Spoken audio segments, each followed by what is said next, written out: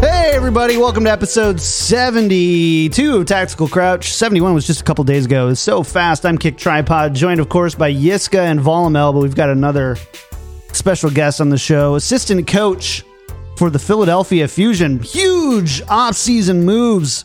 Looking amazing this year. Hey, welcome to the show. Christopher. Me. Yeah, back at What's it. the record? Who's been on the most now? Because this is time 2 for me. I think we've got a couple that have been to. Sideshow is probably number one. I think we've had him 3. Harsha's been up there. I think we've only had him 1 or 2. Okay. Mineral actually might have been on like really early. Twice. Is Yeah, it he has just been on twice? Okay. So Part of elite squad then. Yeah, you're close. We're gonna You're up start. there. We're gonna get a 5-timers jacket like Yeah. Saturday Night Live and just send it your way. Sounds good. Yeah, we do. we don't have a 5-timers jacket yet, but we actually do have a new merch Wouldn't it be store. more on brand if we got like 5-timers pants? Because you can like crouch in it better. But you Yeah, never but really I don't read them on wear stream. pants. Yeah, But I that's don't wear okay. pants on the show. So Oh well, fair enough. Fair can't enough. wear- But apparently no it's show. even more on brand to not wear pants. I need to, No I need to show get with then. it.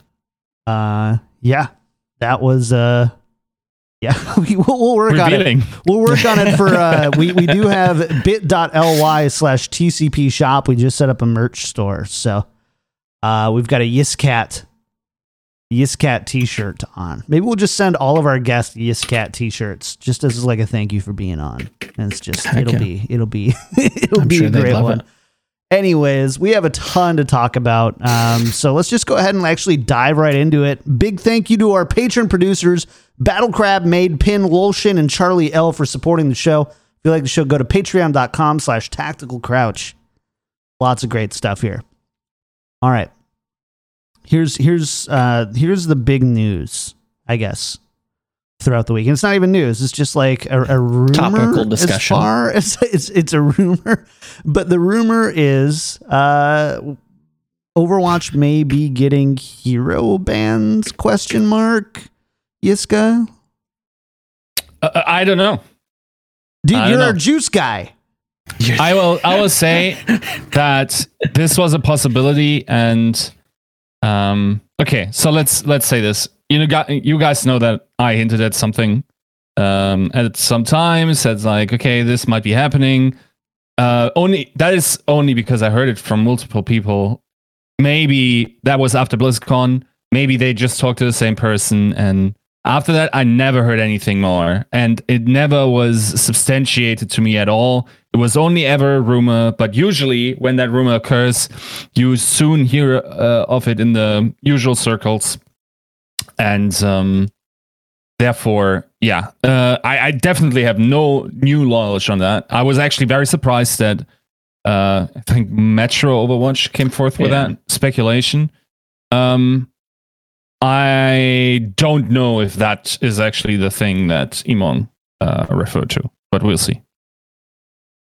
Yeah, it seems like there's a lot on Team 4 or whatever development team, and Blizzard has control and is working on Overwatch. They have a lot that they consider with obviously 3-2-1 and the multiple different iterations of Rolluck that they've claimed that they've tested.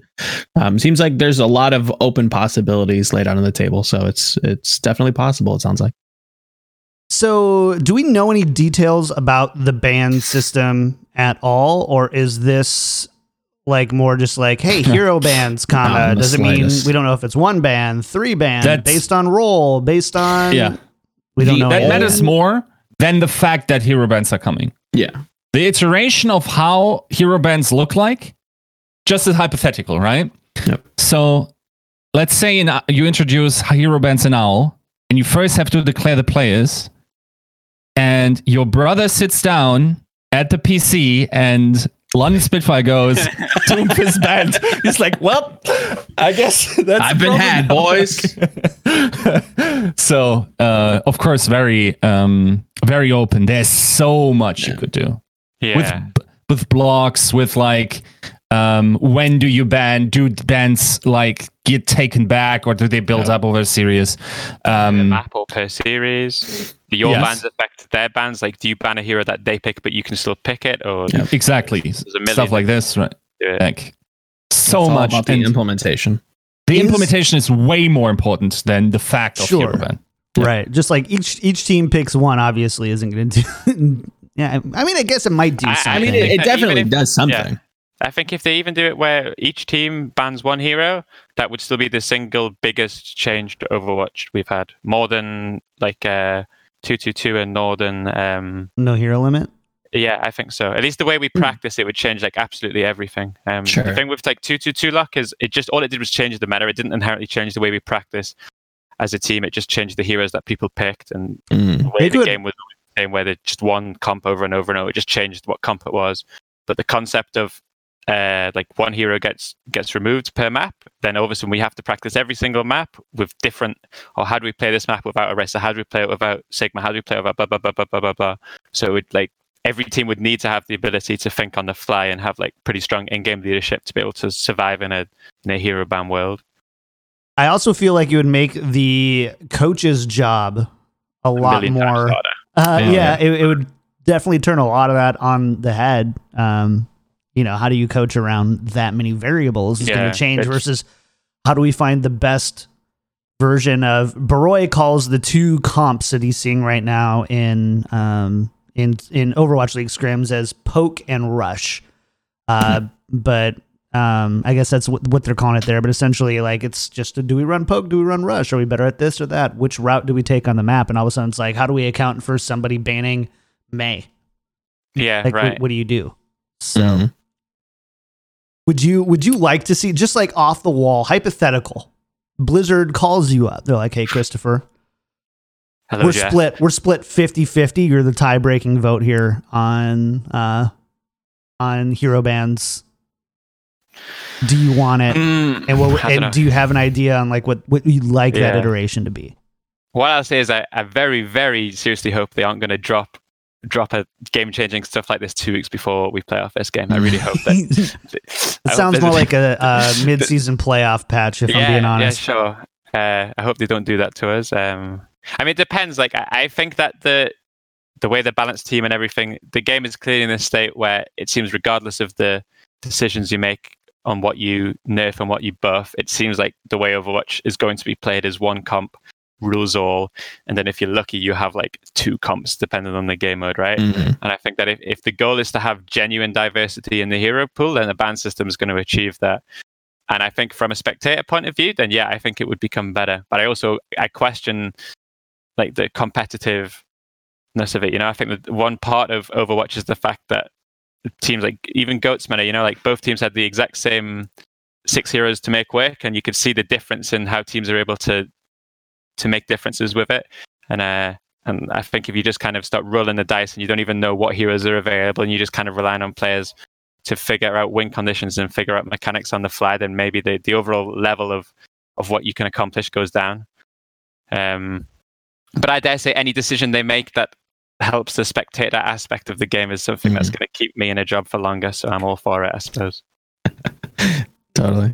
To your point of changing how practice goes, it seems like it would revert kind of back to like a fundamental, like first principle level where you now have to not teach, but kind of instill into the players that like, hey, this hero does X, Y, and Z really well. So when we have that put in front of us, how do we deal with that? We do, your coaching staff does this and somebody else's coaching staff. So it's still to that same, GOATS idea of everybody's given the same tools and it's just how people use them differently. So I think it would be kind of interesting to see You have to coach a people lot of fundamentals into players. Yeah. Like, okay, we press tab, we see their comp now.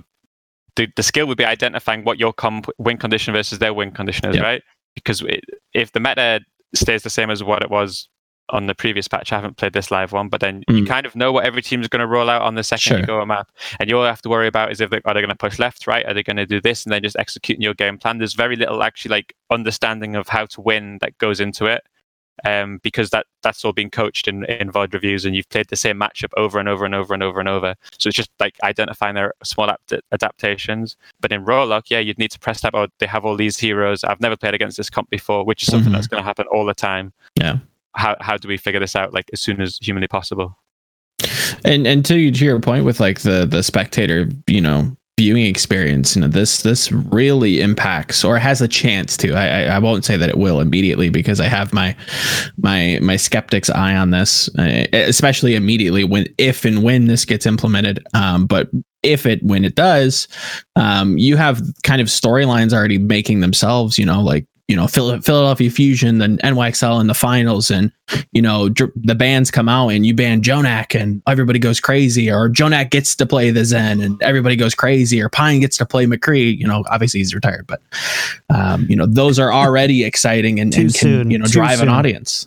Too soon, pour one out. But yeah, I think you're absolutely right. I think that a small ban phase, and then I'm sure it would make your jobs and the desk at the stuff that you guys all of a sudden have a million more storylines to talk about, right? Totally. Like, this ban, let's see, did it impact them? Did they get enough value from this? Blah, blah, blah, blah, blah. Yeah. I mean, there's a lot of positives to it.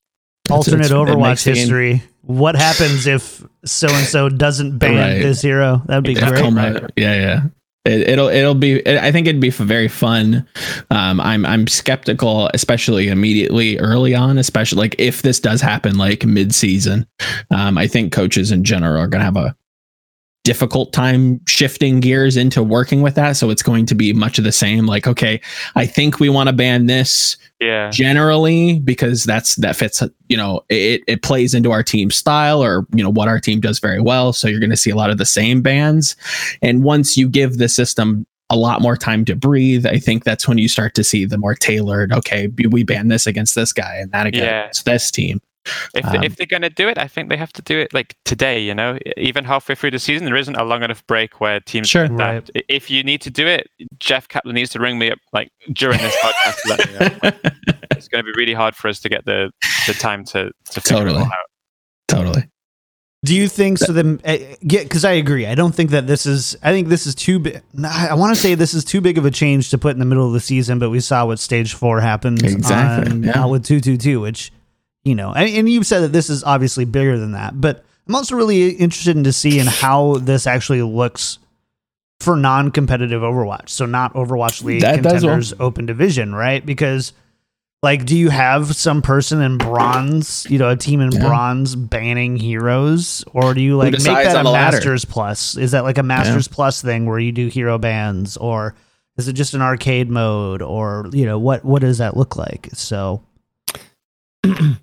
I think it would be way worse this season to introduce a drastic change, because the number of games that each team played are so wildly different over the season. It's not like a hard stop each stage where you say, okay, team has X games. Like there's some, like Atlanta is only playing in February because like the 29th exists this year. Otherwise they wouldn't play in the first month of the season. Like Houston has a month break from March to April. These teams will have very, very different amounts of games. And depending on when you introduce that, I don't even think during the mid-season that each team just has the same amount of games. I'm not 100% sure. By the way, this will also be a mess for us in terms of we already had a hard time reading power levels based on season standings. Now these teams have different amount of games, so we can really not see immediately upon looking at the table who's actually going to be put where. And it also will potentially actually create more excitement towards the end of the season, because some teams will have a game more, 2 games less, and they'll catch up. And it's like, okay, if you win the next 3 and the other team only has 1, maybe you can make plans, stuff like this. But generally, it's such a hard season to implement a change. Also because, if you're the Outlaws, you'd love to have Roarlock come in at the start of March, right? Because you then have 4 weeks to look at every other person, every other team to just dribble about, figure something out. You're like, copy paste, nice. Thanks for 4 weeks of figuring that out for us, and we take those unnecessarily volatile losses that we would have taken instead. And to be fair, they could have also won games they wouldn't otherwise, but you get the idea, right? It's definitely highly asymmetrical. Yep. In how these advantages would work. On top of that, you've got, another fundamental change. Christopher speculating if this is, this will shake the groundwork of even practice, on top of traveling and players getting sick and visa issues. And like, can you guys give these coaches and these staffers a break? Like, this is, let's pray that this isn't the season that this happens. Let's wait till 2021. Extensive testing hopefully is in order here. Hopefully it's just an announcement, but I imagine they're hyper aware of the importance of this season, right? Like, this is everything that's happened before. You can say, oh well, there wasn't the homestand system. There wasn't. This isn't how Overwatch League was envisioned to be. So they understand that this year is as important as it gets. So if they think that this is a change that's going to do it, then maybe they need to stick it in. That's a good point. Yeah. Man, it's going to be really interesting. Again, everything right now is super in the preliminary on. Of course, it's that one tweet that just shocks the world kind of thing. Hashtag San Francisco shock fan or whatever I need to put there. Sorry, but it's one of those things where one comment probably just gets blown out of proportion. But this is a rumor that we've heard about for a long time. Yiska kind of alluded to it a few months ago. Yiska's like, I think I have some juice. And it's been expecting the juice and for a while. Yeah, and that's the big thing I want to say though. For people who are like, Yiska, where's the juice? And blah blah blah. Do you understand why he couldn't just go on the show and be like, oh yeah, Hero Band is coming? To be fair, I shouldn't have teased it. In hindsight, it was a stupid thing to do, but yeah. You, Yiska, on behalf of everybody. So cloud chasing. Wow. God, the extra 9 views we got on the next video that watched just for the juice. We'll send you a free Yiscat sticker. There you go. There you go. That'll be fine. I'm all about making it right. But let's talk about Christopher. We've got you on. We want to talk about the Fusion this year, or on this show, and let's go back before we go forward, and let's talk about the 2019 season. So after the first stage playoffs in 2019, Fusion did kind of fall in a little bit of a slump. I would say they definitely didn't finish as strong as they started. I agree. You're not offending me. Okay. We're on the same page, yeah. All right, fair enough. So what can you talk a little bit about why you think maybe the drop off happened and ultimately, how the Fusion kind of slid back into that? I think we had obviously there's not just one thing we can point to. Sure. I think that maybe, in my opinion, I came into this team season 2, right? So it was me and Elk, and everybody else was a season 1 veteran. So almost everyone before me had been grand finals, top 2. And I think that maybe internally, both within the org and within the team, we were kind of naive to the point where we thought, okay, we finished second last season. And the reason we finished second was because we were the second best team in the Overwatch League. And wasn't because that maybe we peaked at the right time or the meta favored us a little bit, or maybe there was a favorable draw. Like, I'm not saying that Fusion weren't a top 2, top 4 team, but I'm saying that we kind of acted internally as a top 2 team, and those expectations we set on ourselves were as of a top 2 team. So if we beat anybody in scrims, there was very, very rarely a feeling of like satisfaction, of happiness, because it's like, yeah, we're a top 2 team. That's just what we do. So even if we'd have really good scrim results versus Shock and versus Vancouver, we would just, that's fine. That's just what we do. That's how we roll. And then on the opposite, when all of a sudden we start to lose games against teams that we shouldn't be losing to, then it has a negative. And then I think that was maybe like one thing internally. And then I also think there was, I get the risk you run with a smaller roster is that you have very few ways to give people a kick up the backside. You can't inherently not threaten, but you can't say, oh, well, if you don't perform better, you're going to get benched. And I think that we just kind of had this situation where we we identified, like, we knew that goats wasn't a good meta for us. Like, it's stupid to blame the meta, but that was just a fact, I think, really. Of course. And I think at the end of stage 1, we thought, okay, there's no way Blizzard are going to let goats go on after season 1. So we kind of like we said, okay, stage 1, we have a good stage, you know, and then we're going to be in a meta and we can build. And then the stage 2 and stage 3, we kind of do the same thing. And then what ended up happening was, by the time stage 4, that was it. We cracked down. We had like a new level of motivation. Everybody was good to go. But I think the truth is that being good at goats taught teams certain fundamentals which carried on regardless of the meta and 2-2 lock it into playoffs. And maybe there's a world in which we never really understood that style of play. And even though we were on all of a sudden the meta, which, you know, Mei Hanzo or Double Sniper or whatever it ended up being in stage 4 at times, even though on paper that's a really good meta for the Fusion, we still lacked like certain like team play and certain synergy issues. And then again, it's like, you imagine you spend 3 stages thinking, okay, once goats is gone, we're gonna be back, you know, we're gonna be good. And all of a sudden stage 4 comes, and then we dropped such stupid games. Actually, stage 4, like games we had no logical reason to lose, and then again it snowballs downhill again. So yeah, I would argue those were the 2 main reasons, but I think that I could talk for hours about them. It's all just like small ones, you know. It's not like there wasn't one like gaping hole. It was just lots of small issues, and that hopefully we're looking to fix now. And I think a lot of people in there, you know, obviously we're in the throes of power ranking season. I, for one, maybe you can call me a Fusion apologist in that way, because I think I see a lot of people's arguments in rating the Fusion much lower because of the 2019 performance. But from what I saw, just from how you guys were playing, especially early on in stage 1 and then continuing stage 2, stage 3, it looked like a morale issue. It looked like not an emotional issue, because that I think that carries a connotation, but it was a morale thing, at least for me. And maybe you can speak to this if that's true. It sounds like it kind of was, but you know, goats was lasting much longer than what you guys expected it to, and it affected the team negatively because A, maybe they didn't want to play it, B, maybe didn't think they were very good, teams passed them, you know. It seemed like a multitude of things, and now we're going into a season without goats, a season that is going to highlight star players. This is a team that has a bajillion star players. I mean, we'll get into that much later, but this Fusion lineup, I think, is tainted from 2019 in a lot of people's eyes, and I think that kind of puts that to rest.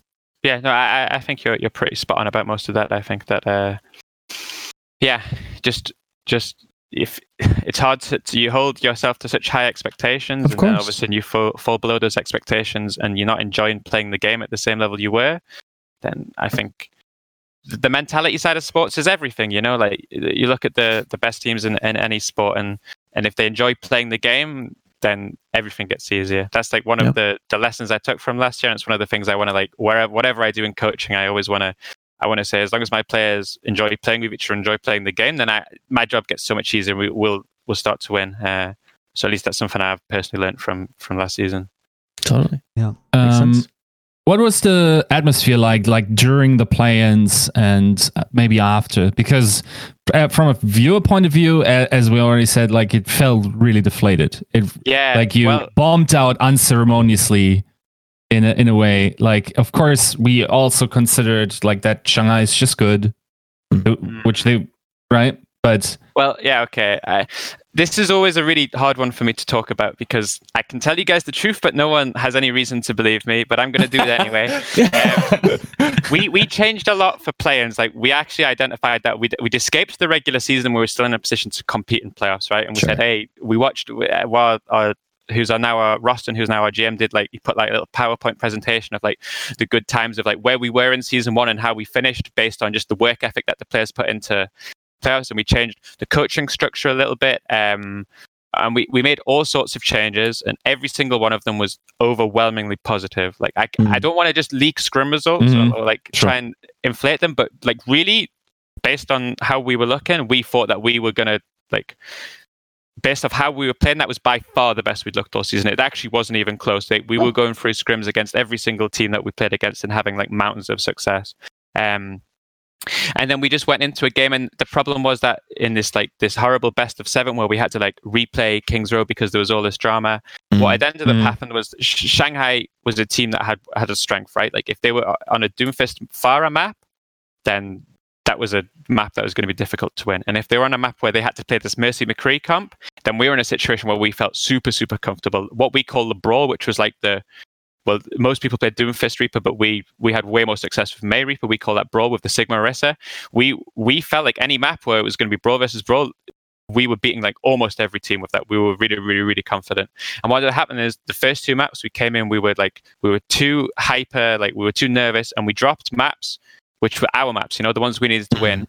And then after the first break, and we started to build. And then if you watch that second Kings Row, we played really good. That was actually the level that Fusion holds ourselves to, But by that point, we'd given away too many maps to the ones that were our maps, and all of a sudden we were left to play Ilios and Dorado, and those are the maps where Shanghai is going to feel comfortable.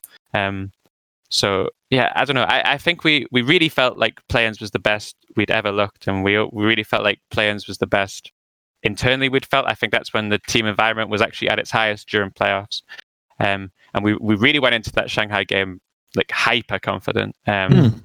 But that's sports, sometimes if you play against an elite team, as Shanghai are, as a lot of teams are, you give up 2 maps and all of a sudden, you're going to struggle to win the series regardless of how good your practice went the weeks before.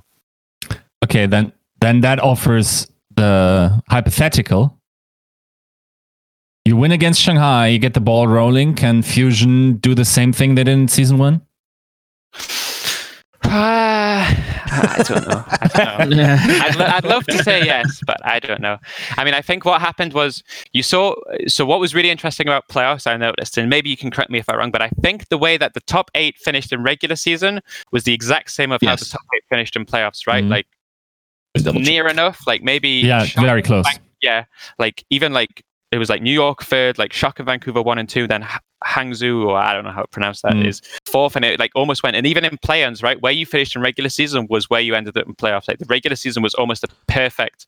And I think the reason is that teams with good coaching, with good fundamental team play and synergy, the longer you give that across the meta, the better those teams become, right? So although we felt like we hit the ground running really well in play-ins, we felt like we were good, I don't know if I can honestly hand on heart say as you give us an extra week, and other teams who probably had better team play, probably had better coaching organization, don't start to level up.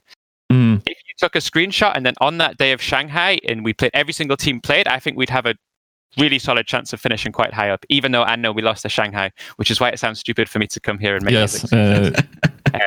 But I think that there was obviously problems within the team that make me think that the longer we had versus a Shock, the more Shock we're going to develop day to day more than we were, And then I don't know, it's hard to say. Interesting. But I should say, and it's hyper important, that scrimmers are so irrelevant. It's crazy. Totally. It's how you play on stage. So I can sit here. I did this far too much last season. Was trying to tell people whenever I'd go out with the casters and I'd be like, no, you're sleeping on. It's trust. We should have seen our scrims this week. So never again. I shouldn't even said it today. To be honest with you, I already regret it. But we felt, at least what we can take away is we felt like in play-ins it was the best Fusion had looked all season, and it was just we didn't show up on the day, and that sucks. But that's American sports, That's sports. Also, that's any given day. Also worth noting that the 2020 scrims leading into Season 3 are the best you've ever looked. Number 1 all the way. Of course. I'm not even going to talk about it. The last time Christy ever talks about scrim results is an entire career. Fair enough. Well, I'm going to hold you to that one, by the way. So there was a really interesting conversation this week on Twitter about Carpe.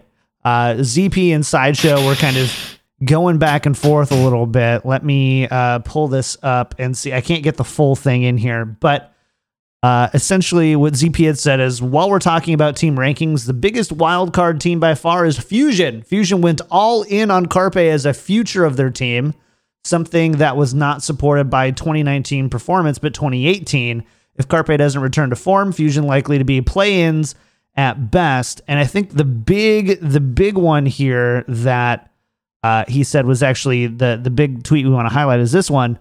Carpe underperformed all year with the Fusion, and him getting outplayed was a strong factor in many losses. You had said that in your mind there were no real major gaping holes in your 2019 finishes, and I would say that ZP here seems to be pointing out to one that seems, at least from his perspective, is a pretty gaping hole. Do you are you worried about a return to form from Carpe? Do you agree with this take? I guess is another one. Is Carpe? I don't want you to throw your players under the bus because that's weird, but yeah. Every player has his strengths and weaknesses, right? And in season 1, Carpe was able to play the heroes, which he excels at, and this guy played better than anyone else in the world, like just straight up. And all of a sudden you put him on a hero which has like, Zarya is the opposite of Widow in a lot of ways. Like everything is communication, everything is like just like team playing. Like obviously there's mechanics to it. I'm not trying to downplay the hero, but compared to like the elements of what makes a good Zarya good and a good Widow good, they're different, right? So all of a sudden you have this player, the exact same way I talked about the team. Carpe is someone who hides himself to an extremely high standard. Like this guy is a born winner, right? Like a born winner, like true like championship mentality guy, And all of a sudden he says, okay, like in his head he's probably thinking, I played well last season, we were able to get to a top 2 performance and I was a big reason. And then all of a sudden he's someone who plays a hero he's not so good at, and obviously he doesn't feel like he can have the impact where he wants to. And I think that maybe that was a failure on my part to not like be able to work with him in that aspect, to try and like tell him that to try and calm him down, because it's, he holds himself to a level where he thinks like, I should be the best player on this team, I should be the best player in this game, and that's who I am. And when it doesn't go like that, I think it's easy for it to like to get in your own head. Yeah. I come back to it, the mentality side of this game is so big. But I don't think anyone looked at Carpe and thought that he had a bad season necessarily. I think ZP is probably holding Carpe to the standards of season 1 Carpe, and a hit scan player was able to do so much more in season 1 than season 2. Yeah, I think Sideshow says Carpe, underperformed his quote-unquote hit scan MVP level expectation, forced to play an off-tank for 3/4 of the year, and helped his team finish mid-table in OWL. Compared and the comparison is to Stand One.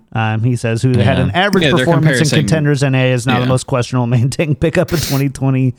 Role with the least talent. Who now has a substitute, by the way. So that's another addition to that whole tweet chain that would be interesting to see them defend or attack. But regardless, it comes back to the morale of Fusion. Sounds like in 2019 suffered after stage 1. Yeah, so it's, I don't want us to put it out as if like we were all depressed and hated our life. No, but the case. But yeah, we just within the team we held ourselves to a certain standard. Exactly. When you don't reach that standard, it's difficult. And to go back to the original question, there's not a single person that's worried about Carpe. Like we know how good this guy is, and we know we even felt in playoffs and play-ins once he was on Reaper, we felt like he was like. He was very, very, very, very, very good. And you guys saw World Cup, right? Like, yeah, this guy's insane. Like, there's not a single part of me which is worried about Carpe at all. Now, one thing that we did kind of mention later on in the show notes, but it feels like a pretty natural transition. In that same tweet chain, I think ZP's big point here is because you guys have signed him to a multi-year deal, you're somehow beholden to him regardless of his mentality, regardless of his personal morale, to kind of always play him. Could you kind of put that to rest? Are you guys going to run Carpe 100% of the time, no matter what, even if, he's breaking mice and robbing banks, like somehow you guys are beholden to a 3-year deal with some weird amount of playtime. I somehow don't believe that you guys are going to run him if things don't necessarily work out as intended, right? It's almost insulting, honestly. Yeah. I'd be insulted as a coach. Yeah. Like our coaching, I assure you that our coaching staff has the backbone to make those decisions that shouldn't be required. And I can say if Carpe robs a bank, he won't be playing. Beautiful. There we go. See? Right it. Put down the pitchforks, If Carpe is limit. No bank robbing, that's what we told him. That's maybe just that's when you've crossed the line. Is that that was in the contract, right? Like business class for some people for their flights. Other people are like, just don't rob a bank. Just don't rob a bank. That's one of the reasons we tried to get as much depth within the roster as possible, so that should something weird happen, like that, both through illness obviously being the main one, but the same if performance or attitude becomes a question, then we have options, and we do internally feel like every single position where we have two people, we have enough talent where it doesn't matter. You know, we can lose almost anybody, and it's okay. Beautiful. I Fair think, like I was researching for an article about like the most promising rookies entering this season, and I just asked around the contender scene, like especially of the guys that wear a gauntlet or like that have a lot of like investment and would have possibly even considered people from Contenders Korea. And Hisu was not initially necessarily on the top 5 list, but then I talked to people and they were like, guys, like Hisu's kind of good, right? So yeah, I would say out of I with almost all of like the new Koreans we'd signed, I obviously don't have any experience working with them, and I can only watch what I saw. Sure. I would say out of every single player within our roster, the player that surprised me the most is Hisu. Like, this guy's like very, very, very, very, very, very, very good, and he has the perfect attitude for what I would want in like a young up and coming. You know, he's so hungry to learn the language. He's so hungry to like become a team player. Like, he's so easy to talk to. I think we got a very, very, very good deal from signing Hisu, and I'm surprised more teams didn't go for him. is there a competition between Carpe and him, or is it just like a hierarchical, like, okay, I'm sure Hisu is aware of Carpe's season 1, so that certainly like respect definitely earned, a right? lot of respect for Carpe. That's one of the things we spoke about when he signed for us, was that it was actually a plus for him to work under someone of Carpe's level. Mm-hmm. I mean, we also shouldn't forget that yes, to answer the first question, yes, there's going to be competition, absolutely. Like, Hisu scrimmed with us the same amount as Carpe in boot camp, and we're still going to be giving Hisu regular scrim blocks, like probably daily, even though he's not 18 for a month or so. And never rule out the possibility that meta requires 2 hit scan players. You know, it's not always just flex and flex and DPS. Like, there's absolutely a world in which like Tracer Widow comes back, and then all of a sudden, we have Hisu Carpe. That can make a lot of sense. You know, that's why DPS is a position where it's easy to get 4 or 5 players for and still find a way for all of them to be useful, because metas change and it's the most flexible role, right? So totally. I think excellent signing. I'm quite pleased with it. So can we talk about, I think, one of your signings that probably, I think, stole the spotlight for... Who could it be? Yeah. You know, let's talk about Chipsa for the second. Obviously... I'm quite familiar with him, yeah. Are you? Yeah. I've heard rumors. Anyways, what's the plan with Chipsa? What's going on here? I think this was a signing that was really surprising to a lot of people. I think opened up a lot of... it created a platform for a lot of people involved in Overwatch League to state their opinions very strongly about it. But tell us about the plan for Chipsa and how he fits in this 2020 roster. Yes, so I think almost everybody missed the point of the signing, and I said this, I think I went to Sideshow's stream and I tried to say this, but I can repeat it. Like, we were not in a position where we never felt like, we need a fifth DPS player, right? I think between Ivy, Eco, Hisu, Carpe, we have everything covered. You know, that might be the most elite DPS lineup in the league, or like very close to, right? Yes. So we were not in a position where we felt it's not. So that's the argument when people say, "Oh, you could have picked up a contenders player." That wasn't what we were looking. There wasn't just one spot available, and we chose Chipsa over options. It's we had to find someone that made sense for us on a multitude of levels. So the first, like from a purely competitive aspect, if you are to sign a 5th DPS, you need him to be a specialist, right? You need him to be good at that one hero, right? And I think that Doomfist is maybe the perfect hero, where I would argue that like Chipsa understands that hero, like just the raw mechanics of the hero better than any Overwatch League player. I'm not saying that he's a better Doomfist, because what makes you good on stage is how you communicate the decision making. But if you were asking how does he understand like all of the little intricacies with all the kit, I guarantee he knows more than probably everyone in the league. Sure. That would be my guess. So should there be a Doomfist meta, then I think it's absolutely possible that he is able to be brought up to speed to the point where he can play games. There is also a strong possibility that should there be a Doomfist meta, but we feel like Eco or Ivy are better at like the outside of just Doomfist stuff, that Chipsa is able to teach him a lot about the hero, because like we said, and we have a player who we do not need to give scrim time to if not required, because he's still it's not like he's getting rusty from that scrimming because he never scrims. He still provides us some sort of of income, some advertisement because he has the ability to stream, and he makes sense.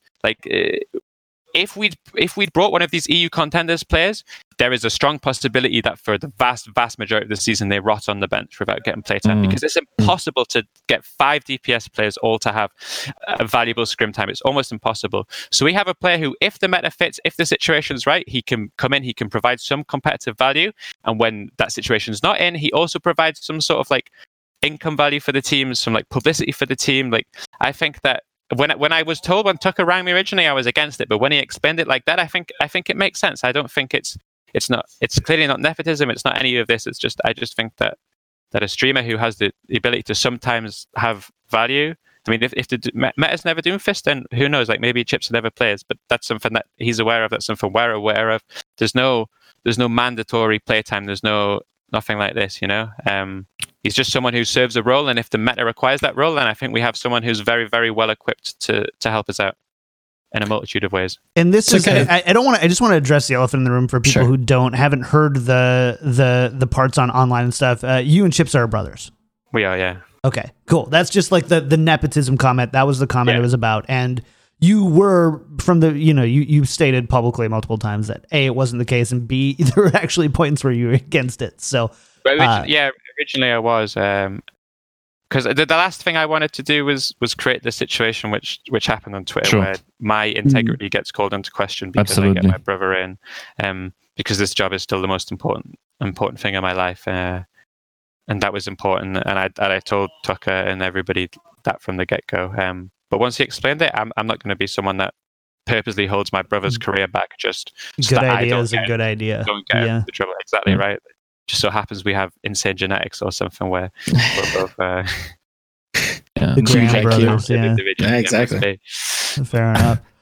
I suppose the counterexamples, what could have instead be done that often, or actually, no, I haven't seen that brought up, but theoretically, the other thing that teams then do is a two-way player, I suppose. Right.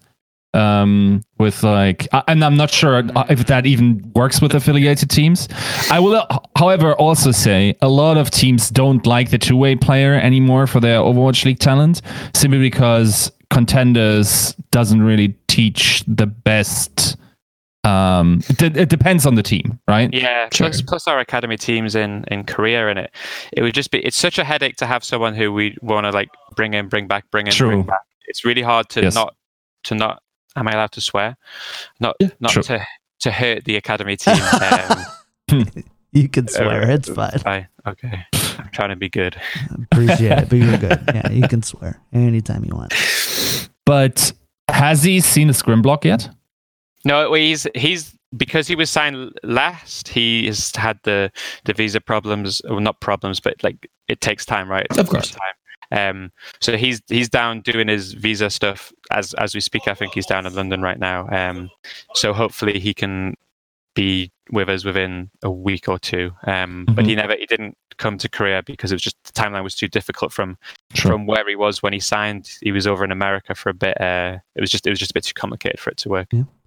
I think one thing that people also miss about the identity of the Fusion organization is you guys have been one of the first and one of the most prolific users of streamers in your organization. You had Emong, Kabaji, and Hunmara, I think, for the longest time, and they were just there to be streamers. And so, honestly, I get a lot of, I don't think I get a lot of flack. A lot of people tell me I should talk about it more than I do, but I love the marketing side of these things. And from a sheer marketing perspective, if you have a streamer that you love that's all of a sudden playing an Overwatch League, telling me that, if we tweet out, okay, Chips are starting the game against Florida Mayhem on Sunday, are you telling me you're not tuning in? Of course you are. Every single person. That game gets mad viewership. Not just his fans, but everybody would be so. Yeah, everybody's like, whoa, Chips is playing? Really? All right, I gotta see this. And I think Seagull, I think, was one of the earliest examples of this, where you look at Season 1 Dallas Fuel, and probably one of the best pieces that they had in their marketing arsenal was Seagull. Not only did he perform really well, and I think that's important, right?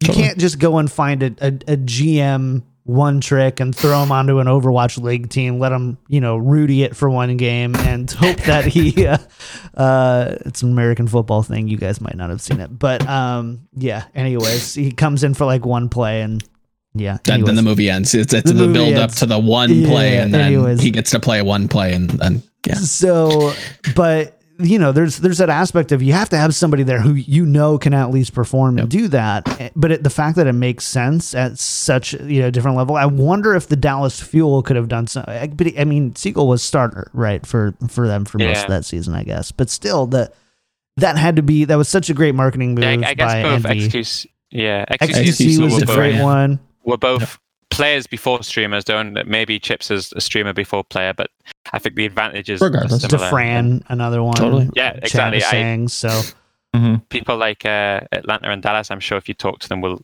be able to tell you that the two organizations benefited massively from signings like that. Yeah, absolutely. And you have someone 100%. Who can play Doomfist. So that's it. If he was just a Tracer one trick or something, then maybe there's if it's like a Widowmaker one trick when you have Carpe, you're like, sit down, dude. It's such an in-depth hero with so many different ways to jump about the map and like to min-max every combo. Then I think that's a hero that it's good to have a specialist for. Should you want to go down that road?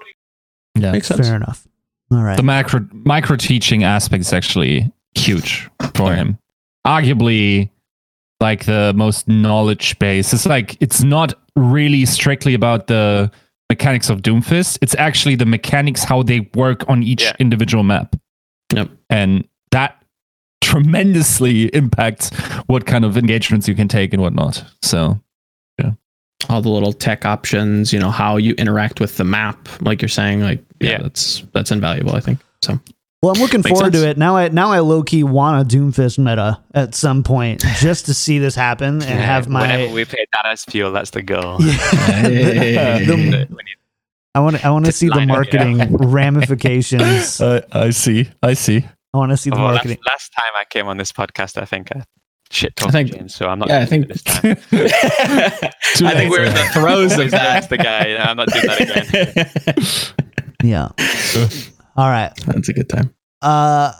Let's talk about your support line a little bit. Funny Astro. Yeah. So people seem to, and honestly, I'm gonna let you guys ask it. Which one of you wrote this question? Was it Yisker or Joe? All right, Joe. I'm gonna give the reins to you, my man. So in general, I think people look at Alarm as the prodigal child kind of finally getting his chance in the sun. You've got Fury, who obviously comes from London Spitfire. Ivy, I think, it kind of falls in the same way with Funny Astro here. But I think these are players that people don't necessarily have heard very, very good things, very glowing reviews, but haven't had like tangible like experience watching.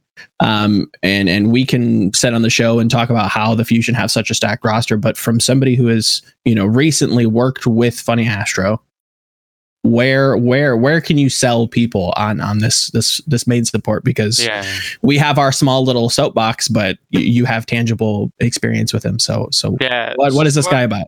Yeah. So what I can say is I'll be careful not to say too much, but of all the players that we signed and all of the Funny Astro was by far the most in demand. Of all the people we signed, he was by far the player that we had to fight people off to get him, almost every team in the league wanted him in one way or another. Like I think as far as Western main supports coming from contenders, I think everybody recognized this guy was the top of the pile. He's actually somebody who I've worked with across 3 teams. Maybe people don't know this, but I coached British Hurricane for a short time before I moved into Fusion, and so I worked with him there.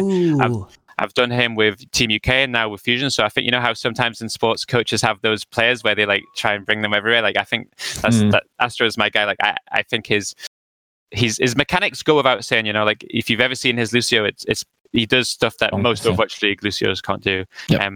But I really love, I call him like a sponge in a lot of ways, where like whatever, he's one of those players who whatever I tell him, whatever I want him to focus on, he remembers it and he makes sure that happens in scrims. And actually as a coach, that's pretty invaluable to have a player who has that open mind. He's so incredibly coachable. For his age, he's so mature actually. Like he's only I think he's only 19 years old, but if you ever talk to him, you wouldn't believe it. Like he's way ahead of where he should be for his age. And we just think that the potential should he be able to like, he needs to adjust his playstyle a little bit to like fit into like a high level Overwatch League team, because sometimes he's still trying to make plays where he doesn't need to. But once we just need to tune him back a little bit, I think we have as good a main support as any team in the Overwatch League. Yeah, I think it's to your point of, you know, all these teams, you know, kind of going after him. I think there's a reason for that, and I think people, I think hopefully that'll be that kind of tangible proof that people can kind of latch onto and be excited about somebody who I don't think people are super stoked about. I think they see a lot of the big names, and obviously Chipsa kind of was the hallmark last trade or last move that kind of dominated the news cycle. But I think people are severely underrating the Fusion's backline. Yeah, no, I agree. I think our support line, all three of them are very, very, very, very good. Yep. Yeah.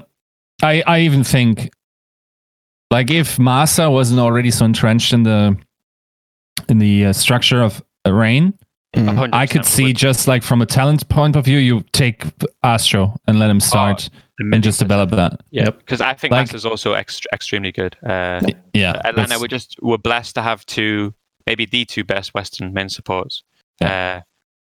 So yeah, just one of those things, isn't it? It's also, I think that is one that Huck wouldn't be ashamed to say that he kind of dropped the ball on this one, because if people remember back, of course he had a long suspension, but I think that probably would have paid themselves in buyouts eventually. Without a doubt. Huck dropped the ball and maybe Astra dodged a bullet. I'm not sure. Maybe both, yeah. Yeah, but the way people describe Astra to me is like, feels very moth-esque in the sense that, okay, we like maybe has better mechanics even, I would say. No, I would say is more playful, maybe. As more personable, maybe. What I mean is in his playstyle. Yeah, right? Like he goes for the One of the things that most people think is really good about Moth is that he's never the first to die, you know, and I think that's like such an important for an anchor position. It allows everybody else on your team to make plays. If you have that one guy who he's always doing his job and he's always in position, that's why Moth is the glue guy of Shock, right? Like he's the one that never makes mistakes. He's always in the right place at the right time, and that makes it so much easier if you're a DPS player to go out and make plays. So we just have to find a middle ground between Astro's ability to kill everything and then his ability to do his job. Do you know what I mean? Definitely. And that's what I think is so scary about this roster, to kind of progress through it. Like, it seems like almost anybody on this team could make a play. Like, you can shift your weight on who takes the lead in the ensemble to any position, even to main support. And a lot of teams can't really say that about their main supports. It's almost like I wouldn't say a detriment, but it's a position that isn't as, you know, fleshed out as maybe a flex support or a flex DPS, where you can, you know, ask them, hey, we need you to be able to engage and make plays here. Fusion can seemingly do it from any position in any meta. That's whatever you need internally too. Yeah, it's crazy. This might be an ignorant question. Who's playing Baptiste? I don't know if I can say. At the moment, we have a system where if the meta was what it was, where all three of our supports are going to be able to play, and there isn't necessarily going to be someone on the bench. But that ultimately is going to depend if the meta changes. Sure. Fair enough. So let me pose it to you. Just so go ahead. Usually what we see in Overwatch League, I think that will be sort of like the thing, like, you know, we had like Tracer plays Zarya. We had that in the past where that transition felt natural. And then now, from what I'm hearing, a lot of main support just go on Baptiste, and that seems like the natural part. I've heard definitely of exceptions where it's the other way around and the flex support plays Bap because the damage potential is so high. Sure. We had it where, like you said, the main support played Bap, but we felt like, at least when we were in Korean bootcamp, and there were certain maps where you could play Zen Baptiste everywhere, and then there's no reason you can't also play two flex supports if you have players of the quality of Boombox and Alarm, right? So we tested everything. We have a lot of options. It just all depends where. It all depends if you're in a situation where you can just always play Zen Bap, or if you're going to have to flex onto Lucio, was probably going to be a significant factor in how we go forward. That is interesting though, because usually you think of the main support as like the vocal centrum or center of a team. So then I guess that's also the justification why a lot of them just leave them on BAB. Like the justification I've seen is just like, well, you just got to use cooldowns correctly. Yeah. The aim is nice, but nobody, like not everyone is Rascal who just climbs on a flank and just like windows people down. But it's interesting that you then considered to take out the main support and you still feel confident in your communication. Yeah. Well, I think that maybe I would argue that the concept of a main support has to do the vast majority of shot calling is maybe it's either a Western idea or it's outdated idea or both. We are absolutely trying to trying to build a communication system where everybody can communicate what they're trying to do in the fight, what their ult plan is for, and then have a system where you have as many people as possible all doing that, because you should always know how to use your ult best. That should always just be a fact. And if you're in a situation where other people are calling your ult for you, then it's not the most optimal. And I think that's something that, like, I'm pretty sure the shot coaches are, and I guess now the Paris coaches as well, they've kind of split off a little bit. I think that's something that they're trying to enforce too. Maybe it's a Korean thing, but that's absolutely something that we're looking at as well. Like, we can have in-game leaders, like, it doesn't have to be main support, but we want every single player in the team to be able to call what's required to call. Otherwise, you can never have optimal communication. Yeah, it seems like a kind of an antiquated idea to just have like a coach's arm in the team and then just let them be the sole communicators and call everything. That's how it was when I was growing up. But I think that maybe the game it's moved on since then, you know? True. But I would say they are definitely mute players still in Overwatch. Oh, of course. That just don't talk. Yeah. Totally. So, I'm sure there is, yeah. Do you think that kind of idea of dating the whole like single caller system, did that kind of start with GOATs, do you think? I'd start way before GOATs. It was when we were playing like triple tank, we had that exact same system. GOATs was one of the metas where you could have one person call most of it. Because a lot of it was about the order in which you use stuff. Like obviously ults like Shatter are really hard for you to call because your Ryan just has to see it. Sure. But if you're wanting to say, okay, let's use a Grav, then force the trans and Diva Bomb afterwards, just for example, then that's absolutely something that you can have one brain behind. But when you're in this meta where it's like Hanzo ult and Mei ult, like you guys need to be able, there's a very, very specific timing that those ults can come down. So they have to be able to call it. There's no way anyone else can call it. You just have to see it and be able to communicate and go and hope that everybody's ready to go, you know? Totally. Makes sense. Yeah. Fair enough. Where do you guys want to go from here? We've got probably about another half an hour. Yeah, so let's go. I think the logical conclusion is 40 minutes out if we need a little bit extra time. Okay. Generous today. The logical conclusion, or that follows after Phantom Astro, is I think to talk about Alarm generally. The thing is with Alarm, I think he was always nuts in contenders. Like really outstanding stellar talent. Definitely one of the players that would have been in the league if it wasn't for the age restriction, and it would have probably been one of the top performers there as well.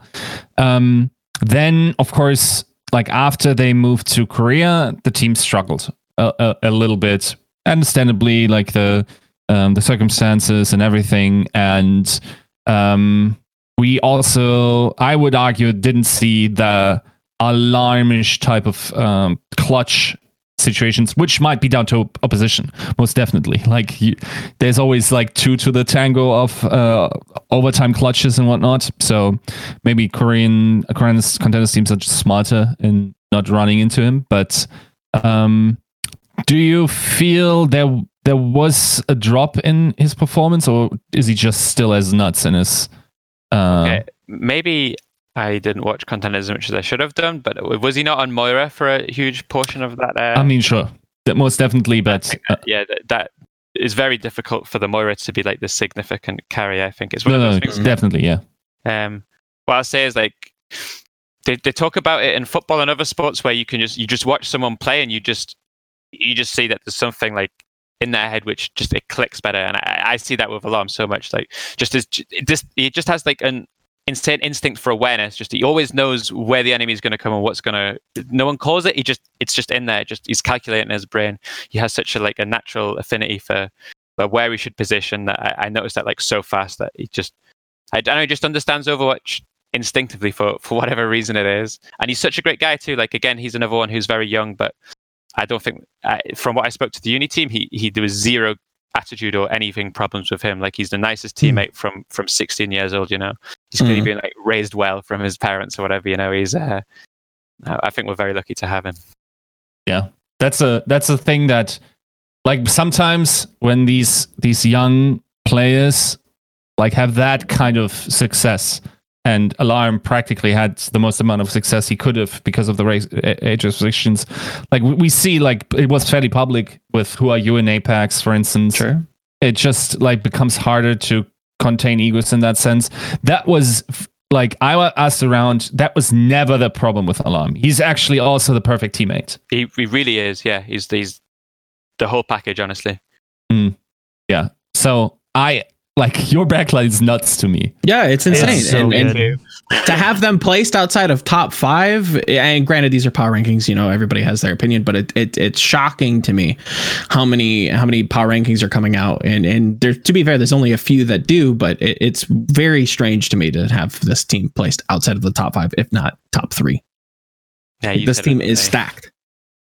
I think, okay, so the Top 3? the one thing, Joseph. Come on. We'll just have to wait and see. We'll give it 2 weeks and you'll find out where Fusion is. All right. oh damn. Okay. but- Definitely higher than Yiska's Chengdu, that's for sure. That's for damn sure. Okay, so another player that from the outside might look very weird to people that especially haven't watched Contenders Korea is Ivy. Yeah.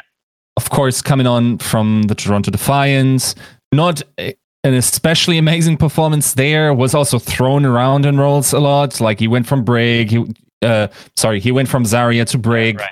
and like they try to put him in different positions. He's also, like, I've learned a special type of character in terms of not that he's problematic in any way. No, it's just like you would need different types of coaching for him. He keeps himself to himself a lot more than a lot of them. But yeah, there's no attitude problems or any problems like that. No. So, That's not what I'm implying. Yeah. Keep your Reddit threads to yourself. But, no, my thing is, I think from the outside, this looks weird. It doesn't look that weird if you're looking at the Contenders performance that he had before, where he was one of the most nuts, and I would say almost intuitively nuts players. It seemed like when you're talking about these intuitions where the players are, like, that's something that's also very inherent to Ivy, where it's like, at least that's basically like Genji Blade syndrome, where it's like, why does he know that he needs to dash there? Well, he knows. Yeah, and that's Ivy too. Yes. So at least if I remember correctly, when Toronto had their vast majority of their success last season was stage run, right? I think they went 6-1-5-2 or something like that. And I think most people, at least from what I remember, identified Ivy as their best player when he was on the Zarya, and he was causing teams a lot of problems. And then, like you said, he moved around so much that maybe things within the team got difficult for him. He's actually one of the players who KDJ identified pretty quickly as he liked. And it's within the Korean scene, a lot of them have like a real lot of respect for Ivy. Like, I think a lot of the Korean players, like you said, from Contenders, recognize this guy as like really, really, really good. For me, like, I'm way more in tune with the Western players and how their reputations and everything. So this was kind of a decision that the Korean side of the family looked at, but almost everybody and almost everything we've seen since then, we're happy with the decision for sure. Yeah, I think everybody got sold a false bill of goods with Ivy because of Toronto's, pretty poor performance. Even speaking to people from Toronto, they said that, like, just on a pure, like, mechanical, like, game sense level, this guy is, like, insane. Yep. And to be fair, like, I think he probably should have been their standout performer, but even in stage 1, I think people do remember that Houston game in particular, the season opener. Ivy grabs being highly questionable. But overall, I think he did kind of prove himself on a role that, again, nobody nobody really expected this to last as long as it did, and I think you're going to see a lot of stonks, if you want to call them that, shift. And I think Ivy's one to buy into. I think there's room for Fusion to utilize some of his talents. So yeah, it'll be fun. I'm looking forward to Ivy. I can't wait to see it. Surprised he's not from China, based on how much Joe gushes about him on this episode right now. But, fair enough. I want to keep talking about players, and we're actually going to do that. I'm not going to derail the conversation. There's one spot left that I think needs to be definitely talked about. So I think the last one to probably talk about would be Sato. Sato is definitely, I think, has polarized opinions of him. I think he's had some polarizing performances. But at the end of the day, he sits at your lone main tank. You talked about depth, and you're one of two teams that we've had on the show that actually have had no depth on main tank. Toronto Defiant are putting it all in on Beast. You guys are putting it all in on Sato here. So sell us on Sato a little bit. Does he have the breadth of main tanks to have that lack of depth there? And just like, I think overall, why is this organization so confident in Sato, especially based after, I think if you watch some of like the Plat Chat comments on it, I think they roasted. Was it his Ryan that they roasted pretty hard? That's where almost all of his problems were on the Ryan. So I think there's something that I firmly believe in. I think it's mirrored by the other coaches and people in management, is that there are certain positions in Overwatch where you kind of need consistency and you need like a pillar.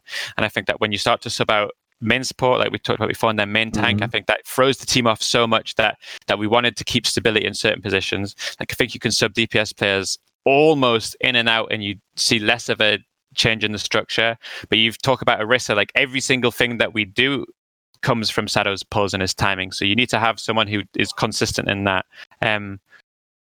He gets so much hate, and I think that I could go on about how the concept of Reddit is it's such a toxic environment, because it seems like when maybe it's a human being thing, but once that they realize that you can type whatever you want about Sato and people are going to upvote it, people just try to one up each other, and people love this concept of just shit on him, or maybe I can say something really horrible. And some of the stuff they say, I actually really I feel really bad. Like they say some pretty mean stuff to a guy. And if you've ever known Sato, should read some of our 1-star iTunes reviews. He's the single nicest person you'll ever meet. Like no one has a problem with him as a person. What I can say is this: at the end of last season, every single player, every single coach had one-on-ones with Tucker or with management or whoever it was, and they were able to talk candidly about coaches liked, coaches didn't like, players liked, what was the problem, blah, blah, blah, blah. And every single player, every single coach that came back into that room said they wanted to keep playing with Sato. There was not a single person that went into that room and said, I want a new main tank. A lot of teams came and talked to us this season about potentially signing Sato. The public reputation is one way. People on Reddit don't have opinions. They just know they want to get upvotes. It's such a horrible, toxic system. And they realize that if the second, I've seen topics which are not even close to about Fusion, people just find it, derail it, and then but Fusion has Sato, just because they know it's going to get upvotes. And I think that if these people ever, it's so apparent to me that these people can't watch and understand Overwatch at any level. And they just realize that they can just type this shit and it's going to get upvotes, and hey, look at me, I'm so cool, I shit on Sato. And that's not for me to try and sit here and tell you that Sato played well last season, or he was like the greatest main tank player. But you need to understand that if you play Reinhardt in a team which is dysfunctional, doesn't have team play, your Reinhardt suffers always. And sometimes he's out of position, of course, a lot of the time. But I think that every single player, if you got them in this seat right now, would tell you that they have no problems playing with Sato whatsoever. And I think my estimation is this time in 2 months, you're going to start to see it. Like, I don't know why you guys were shitting on Sato. The bounce back. That never happens. You guys remember season 1? They got second place when he came in. He's a really, really good player, And then that people are going to start to circle jerk the other way and upvote each other. Like, these idiots shitting on Sato. That was never me. I always team Sato for life. So I think give it 2 months and all these people are going to change their mind. It was kind of apparent to me, especially, we're about a month out from the season start, and this is a player who suffered probably one of the harshest punishments to date in the Overwatch League. Yeah. Came through, went So into far. GOATS, had a pretty difficult GOAT season, and is still on the roster. So there's obviously merit there that you guys are seeing. Obviously, as a community, as pundits, it is difficult to, okay, why not, sign somebody at a two-way? Why not sign somebody who could maybe fill in as a substitute if need be? But it seems pretty apparent that you guys are all in with him, and it makes sense, with the caveat that you guys are looking at main support and main tank as main, staple picks to kind of not necessarily lead the team, but to structure the team with those players in mind to keep things consistent. So that I think that hopefully will put things to rest. But this is going to be the season of Sado. I think that he's going to. I hope that at some point the fact that he was shut on for so long comes back to bounce back in his favor, and then at least he becomes like memorable as the player. Even if they want to try and sell it as a improvement arc, so that they don't have to admit they were wrong at some point. Sure. It's going to happen. I think that I have so much faith in him. I don't have a single problem with it. And interesting. Yeah. How is he working out in what looks to be a very like Orisa, Sigma, maybe even a little bit of a Wrecking Ball kind of meta? I mean, he played Orisa in season 1 grand finals, right? Like, true. The guy is I don't know, like, if the complaints about Reinhardt I can understand, because you need to understand, before Sado joined Fusion, he'd never played competitive before, right? He was purely a ladder player that came in, right? So when he was on ladder, he was playing Orisa and Winston, and both his Orisa and Winston are elite. And I think the second he came in on Winston and came in on Orisa, I don't think Gesture was really good, but Sado was also very, very, very good. Sure. What I can say is that his mechanics are that of any main tank in the league, easily, I would argue. Like, on a pure mechanic, when I watch him play, compared to other main tanks that I've either coached or I've just like scrim against, his ability to hit every single pull at the perfect time, like, when I played main tank, I don't understand how these guys do it, but sometimes they just fire the dragon and then Sado's already knows exactly, the dragon's behind it, but he knows where it's going to be, and the pull is the perfect time, and he's another one like Alarm, where I think he does have like a very natural like understanding for certain aspects of the team. And obviously he's still not the complete player. Like we said, he's missed a few years of competitive experience, which other players have, and that's going to hit him double hard when he just goes in and has to like play Reinhardt or whatever. But I think that the potential is there, and if you know Sado and you know how much he grew over the last year, you'd have no problems. Like, his English went up leaps and bounds, his personality, like how he is within the team, he's like a big brother to some of the players now. He's so outgoing, and like and for team environment, he's such a good player. Like, I really like the kid a lot, and I mean I've said it about every single player, so it's easy. But no, I think he's very important to this team. I think another important thing that people need to realize when you talked about these postseason interviews with management, no player or very few players in the Overwatch League would just say, "Oh yeah, please keep him. He's very nice." Yeah, that's not what.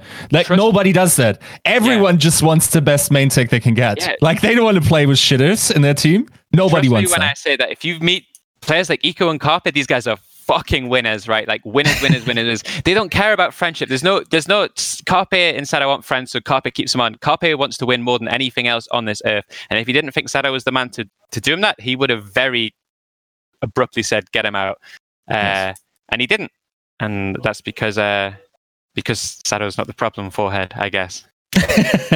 I mean, also, like, a thing. Okay, so here are two things.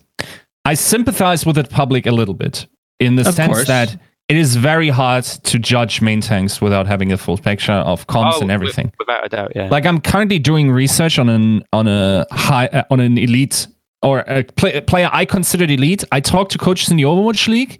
Oh, yeah. I feel very wrong now. Mm-hmm. But at the same time, I also wonder if I'm asking the wrong people, and I even question the concept of like awards, because you know how much tape you gotta watch before you have a conclusive idea of someone's performance that can be separated from the team's performance. It's actually insane. And there's like coaches it feels like a designated amount of, or part of the coaching staff that even does that much tape as it would require to have a good idea about the entire league, right? So in that sense, I agree that like it's very hard to judge, especially as a layman. I will say then don't. Like just like refer to expert opinion and just like just use different language. Just say, okay. Yeah. It's like I agree, by the way, with the public saying I still think that it is to a degree a gamble to not have a second main tank just because of things like illness or visa issues, right? So especially like that still was interesting to me that you guys opted to not do that. I don't think it's a very big problem in the current meta as long as Orisa is there. Like, of course, having a great Orisa makes a difference, but I think you can also, like, for the game that it doesn't work, you can probably put someone else on that position, like Poco or whatever, and have them fill in. I wonder what happens when the meta moves away from Orisa and you need like let's say this won't happen, but what if there's a monkey meta and Sado is sick? Yeah. Then yeah, you're right. Then that's a problem. Then they play Alarm. But I think there's very few teams where you couldn't say, well, what if find something like this? Meta, yeah, like there's always going to be like the potential for illness and. Absolutely. The argument then though is like you still have an open roster slot, right? I'm not sure. I haven't looked it up how feasible it would be for you guys to pick someone up in the midseason based on travel. Travel. I mean, maybe travel, but it's. I can't say, but it's not as simple as just that. And plus, we really, really don't think we need it. Like there's okay part of it. So just to stay on Sado for one more moment, and it's not really so much on Sado, but you also added Fury to the roster. We did. Who is sharing the off tank role with Poco? He is. We talked about having a pretty stacked support line, but assuming Sado, I think. Performs at the level that I think you sold us on here and have kind of said is the level that he can play at. I mean, do you look at this as your a really powerful tank as well? Like, what can you tell us about this off tank role? And I do want it a little bit from the lens of like Sado, who is who we've talked about as being a little bit faltering, especially like on Rhino or whatever. Yeah. But yeah, tell us more about that relationship. We never at any point felt like we didn't sign Fury because we thought that him, Sado and Poco had bad synergy. That was the opposite of the case. I think they got on well. Mm-hmm. A lot of people maybe said that we didn't need Fury, and I think that conceptually that's right. Like there was not a single person who thought that Poco was a problem. I still maintain he's the best Western off tank and maybe like close to. But probably top 5 in the league. Like I think Poco is very, very, very good, and I think his Sigma is like outrageously good. Like very, very slept on personally. But I think that there's something in sports where teams that want to win, if there's an opportunity to buy one of the best players in the world, you have to take it, even if it's not the position that's needed the most. Like this anecdote maybe doesn't work for anyone except Yiska, but there was a time when Manchester United a few years ago had just finished second in the league, and we already had Wayne Rooney, and we already had like an elite striking squad, and we needed a midfield. Our midfield didn't exist, but in that summer we went out and we bought Robin van Persie, and we just added a player to a strikers list which we didn't need. But it's like, the opportunity for one of the best in the world becomes available. If you are a team that has the intentions of going all the way, then you have to make inquiries and you have to try. And that's kind of how I explain the Fury situation. Is this Fusion? We are very, very serious about winning everything this year, and I think that signings like Fury are a statement of that intent. Like he's as good as anyone in the world, and we think that him and Poco between them cover every base. And I think regardless of who's ill, who's playing, we have an unbelievably talented off tank, and I think that we're very fortunate in that aspect. Yeah, I think that goes without saying that Fury it's not just, okay, so there are people that you could consider elite off-tank on the basis that they're an elite diva. Yeah. But Fury's more. Like, we've already seen he's more. So I think that is such a, I think, and you don't need to say anything about this, but like the moves that both organizations made in terms of London Spitfire, bringing Bernard, and the second name escapes me. Fuse, yes. Yeah. In for them, and then Furico and Nova. Like, that's also, if that was indeed a trade, it's just something that makes the situation more opportune. If you like, if just as Christoph said, is if the opportunity provides itself. Yeah. I don't think, like, think of someone that shined so bright in a really mediocre team last season. There are not that many players like this, where it was very obviously, we could all agree, Fury is a top 3 tank in the Overwatch League, and he's playing on a 14th best team. That's an outlier situation. Grieve was a role star. Yeah. Thank you. I don't know what more you want, man. You just got to keep jabbing at him with it, huh? Just keep mentioning it. I mean, it is ridiculous. To be fair, you know, it is fun to bring up. But. Dude, if Reddit can make fun of Sato, that's true. I can make fun. You can jab Yiska. I can jab Yiska about Kariv, right? That's my right. Fair. I'll do it to be fair. I'm still waiting on those spreadsheets. I want to see why this kid got an award for playing, you know, a couple games of flex support in the season. We're not going. Joe, I'll tell you, the thing is, it's probably not even just the journalists, dude. I think we are. I mean, that's fair. We are so, like, we think, okay, this is obviously the case. I'm sorry. Hey, you started it. I did. Yeah. I mean, now you got to eat that shit sandwich. It's that it's simply that also coaches just wildly disagree on things that we think is the most agreeable stuff. Yeah. So, like, I could give you a name, and I would definitely find at least like 5 people in the Overwatch League I all highly respect for their knowledge who would say Fury's shit. I could maybe not shit, but average. I could definitely find someone that say, oh yeah, use another example. Let's try not to use an example of a player beyond of a eating coach grabs, like his game awareness here is like this and this, and it's like, yeah, but do you know that he had to fight for his life in the locker room or something? Like, it's just like the circumstances or the type of things that certain coaches value is very, very, very different. And it also speaks to the fact that you can arrive at success in Overwatch still in very different ways. It's not like it's not solved. It's true. Yeah, it's not solved in any way. Could the season 1 Boston Uprising be a top 6 team under a different organization? Right? Like, that's a question. That's my question. I would say it. I would say that was the plan. I am wholeheartedly disagreed with, so I will see myself out. I think the argument for what you just said is that you can make a very, very good argument that the way that Shock ran and managed their team and the way Vancouver ran and managed their team were very dissimilar. Both of them played at such an elite level that there's no right way to do it or wrong way to do it. You just need to understand the mentality of the players you have and the coaches you have, and then what works for you is going to work for you. You know, there's no right way, there's no wrong way. Yeah.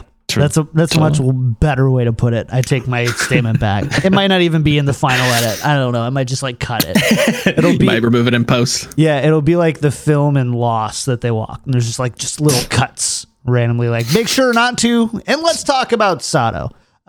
So yeah. Anyways, all right, fair enough. Any other? Yeah, go ahead. I think last thing to kind of touch on, there's been a theme within the show of being having a championship mindset, being winners, and this roster definitely looks like a championship caliber team. So I think it'd be remiss not to ask you about the internal goals and maybe your own personal goals for the season. Is not taking home a title an abject failure in your eyes? I think that's, you play a very dangerous game if you say anything but first place is a failure. I think that's very, very difficult because you can have 19 failures in a league. But I think you're right. I think that within our roster, I think within our coaching staff, I think we have every single tool that could be possibly required to win the Overwatch League. And I think that we're gonna aim for the top, but I think anything within the top 4, and we can sleep well at night, because at the end of the day, this is a rebuild season, right? Sure. Like 3 new coaches, like half of the players are new. Moving to a new city, like there's a lot. When you going to go against teams like Vancouver and Shock, who already got the blueprint, they already have it established. I think this is still what a lot of in football we would call like a rebuild season, That's fair. But at the same time, we've invested enough money and enough resources into this team where we can't have a season like this. Yeah, it's I won't be here this next year if I allow that to happen. Like Totally. There's too many winners on this team and in the coaching staff for us not to really push for the very best. Would you be upset if you didn't make playoffs directly? Yeah, I would have had to have done something horribly wrong. There's too much talent on this team to fuck it up, to be honest with you. Like there's no role in which, like, everything we asked for in terms of for Tucker and Roston to go out and get, they went out and got. We were so blessed with how our management handled this off season, and it's now our job as coaches to pay them back. So I do want to ask you really quick, because we kind of skipped over it, so I'm going a little bit out of over here, but there was some pretty major coaching staff changes, and you're outside of, and I want to make sure that I get this one right, outside of Roston, Joe, and of course BLT. You are essentially the only coach returning this year. So you survived, yeah. So, I mean, can you tell us a little bit more about the brand new coaching staff and maybe the changes and differences that you've seen so far? So I think that this is, again, I'm sorry to keep going back to football, but it's my only reference point. I think you see it so much in football that, and this is English football, not American football, that that sometimes, even if the coaching wasn't necessarily the problem, the team is in such a slump and in such a way in morale that there needs to be a change up, and you need to bring in people with new ideas and a new regime to remotivate everybody. And I think that's absolutely something that happened. Like I think that I'm not going to tell you that the coaching was brilliant last year, like myself included. Like all three of us, we could have done more. We made a lot of mistakes. We realized certain things about the way we ran the day-to-day that we realized too late to fix, and we absolutely need to shoulder a big portion of the blame for how we failed last season. But there was as much of it as we just need, like, fresh faces, a new regime, a new overhaul, like Philly version 2, so that the mindset that we had last season of this is the level that we are as a team goes away, and you see it all the time in traditional sports. Just a new manager comes over and then just re-energize the team because it could be completely different. In terms of the coaches we have, like, I think maybe last time I came on, I spoke so highly about Sater, and I think I've been very open about how much I respect and like KDG. So I think that really I was the winner of this offseason, because I think that I could. Yeah, it's kind of seems like the most. I didn't even the strings here. I didn't even put those two pieces of information together until right now. My favorite former coach. I got my brother in. I kept Sato, who I love, even though clearly he was the world's biggest problem. Like, people think it's Tucker, but it's really Christian behind the scenes who's running Fusion. No, but I think that I personally believe we have as good a coaching staff as any in the league, and I think that obviously I've worked with KDG in the past, and I think that in terms of head coaches, I think he's as good. Even compared to people like Krusty and 9K and etc. I think he's a very, very elite coach, and I'm very excited to see where we go this year. As a kind of a throwaway, selfish-ish question. Will Saito be traveling with you guys? Is he going to be on the road, or is he going to stay remote? He's going to be remote. Okay. Maybe we see him at Paris. I'm not entirely sure, to be honest with you, but we've signed him under the impression he's going to be remote. Gotcha. And if we bump into him, we bump into him. But interesting. Yeah, that's a legendary, autograph or meeting to get a hold of. So I think that would be, if I had known, be a fun one. Yeah, I had known. I think he was at Takeover 1. If I had known that I could be selling those like Bitcoin, like I would. Really, yeah. He is a bit of an enigma. Awesome. He's unbelievable once you actually start to work with him. Just I don't know, the work ethic that guy does is it was a real steal to be able to get him. Yeah. Can I talk about one last coach, because I think not a lot of people know about him, but Moby Dick is actually, like, from what I'm hearing, and he's worked with a couple of teams now, everyone says he's nuts in terms of game knowledge. Like, he's like a supercomputer, just like calculating, oh yeah, you did this wrong in this fight. Like, it's just very like intuitive and like We originally we looked at various coaches, and eventually KDG became available, and we signed him as soon as humanly possible. Like when that became available, I told them, like, please get this guy, like if he's bad, you can fire me or whatever, like I know how this guy is. I know if we want to win, like this is the guy that we need. And then we kind of had to look for another assistant coach, and there was a few guys on the list that we spoke to, and Moby's name came up. So what I did was kind of similar to you. I spoke to some of the guys, because obviously he'd coached, I think, Smex on NRG when he was there, and he coached Toronto last season. And when I spoke to them, and I heard the exact same thing you heard, that this guy's like overwhelmingly smart. And then there was a really interesting thing that happened in the Korean bootcamp. We were having some sort of discussion, and people were saying we need to do it this way, and people were like, no, we need to do it this way, blah blah blah blah blah. And then it was like we were getting into it, like as teams tend to do. Sure. And then Moby just comes to me on the side and he says, why don't we do this? And it wasn't A or B, and I'm like, okay, yeah, that's actually better than both. And it's clear that he thinks about the game in a unique way, to the point where he absolutely is able to problem solve without just A or B. He thinks about it in a different level. So I think our coaching staff is unbelievable. All three of them, I'm super lucky to be surrounded by people like them. I'm pumped, man. I'm so glad we haven't done our top 10 power rankings before talking. This will make it so much easier. Yeah, for sure. All right, though. Last chance. This is literally last call for questions.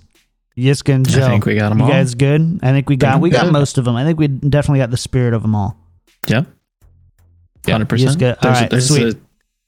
There's a reason they're top 5. All right, fair enough. Top so then, 3. Christopher, we're gonna get you off here, but before we do, we like to give you a chance just to any messages you have to the Fusion fans out there, who I know your Discord mods and social media peeps have been so gracious as to share the show with them.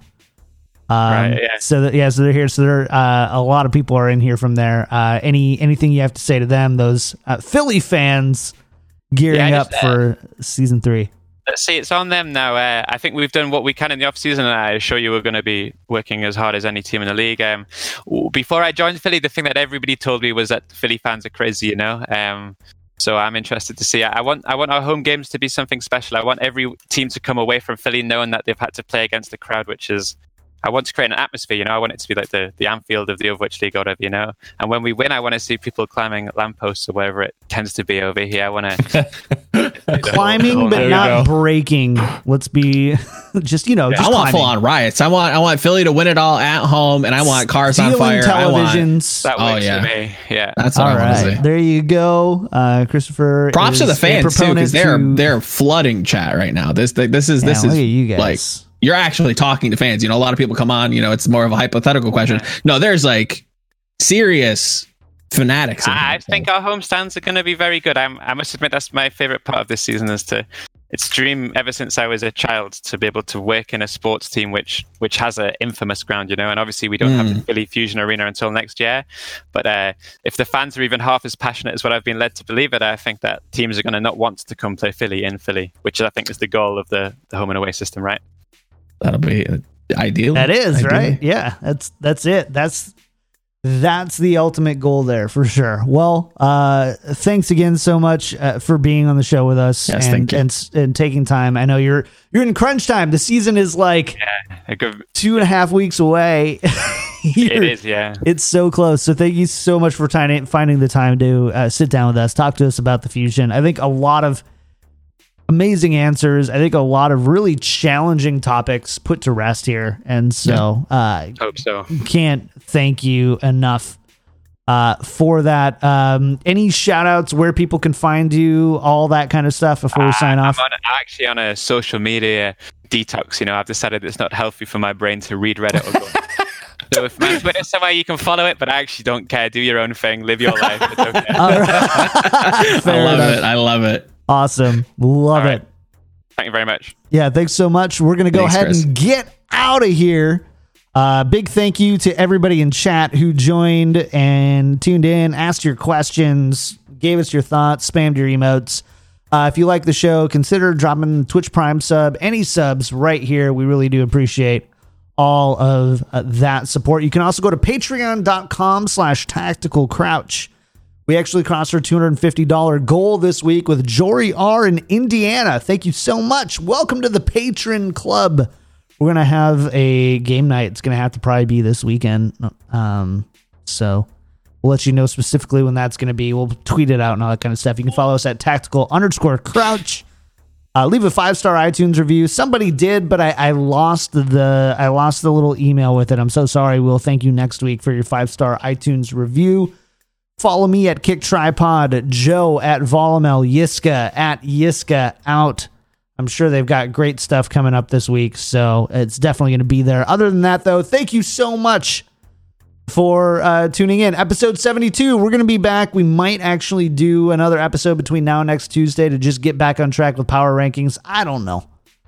Yeah, I don't even know anymore. We'll figure it out. We'll see you guys next time. Thanks so much. Bye.